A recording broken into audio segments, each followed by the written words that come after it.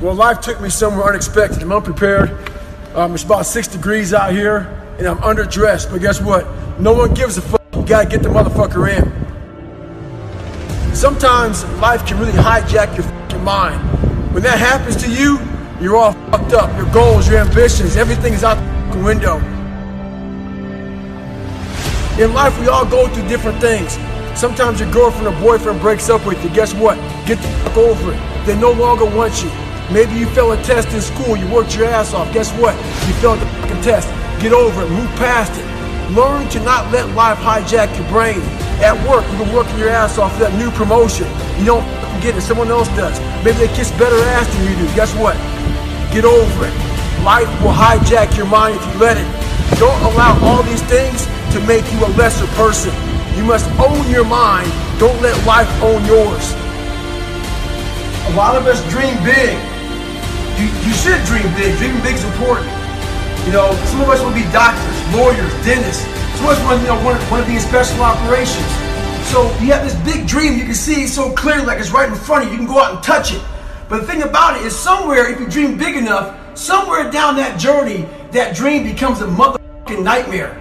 And what happens in that nightmare, you start to have all these questions. Like, if you want to be in special ops, you may not be a great swimmer. You may just realize that I'm not a great swimmer, I'm not a great runner. You may start to fail tests. And all these questions start to flood your mind. Why am I here? I'm not good enough. Trust me, I know all about the questions. They will flood your mind. If you do not have the answers for them, you will quit. The answers lie in the repetitions. You must not forget the repetitions you put into trying to dominate the craft that you're in today. Always, always embrace the suck, adapt to the suck. I get a lot of questions about how I lost so much weight. People want to know how they can get started. So basically, you're thinking too much off the bat. When I lost my weight, I didn't look for a trainer. I didn't do all that thinking. I didn't go on Jenny Craig. I didn't do all that shit. What I did was I basically stopped eating so much fucking food. I cut my calories down. So as far as the workout goes, we overthink that also. Until you find a trainer, go out there and start walking. Put some shoes on, start running. Go to the gym, do the elliptical trainer. It's not rocket science. A lot of folks talk about overtraining. You gotta train first before you can overtrain. Sometimes you wake up in the morning time and you're sore and you feel like you're overtrained. No, you got sore legs. Get out of your own head and stop overthinking it. There's so many times in life you don't want to be doing what the fuck you're doing. You can't just quit. Remember this, it's in the hobby, it's in the fucking joke, it's a fucking lifestyle. So what you say to yourself is important. There's no fucking coach, there's no trainer to keep you going, it's only you. The whole thing is this, don't say a word. Stay uncommon amongst uncommon people. You're never done. Don't stop when you're tired. Stop when you're done.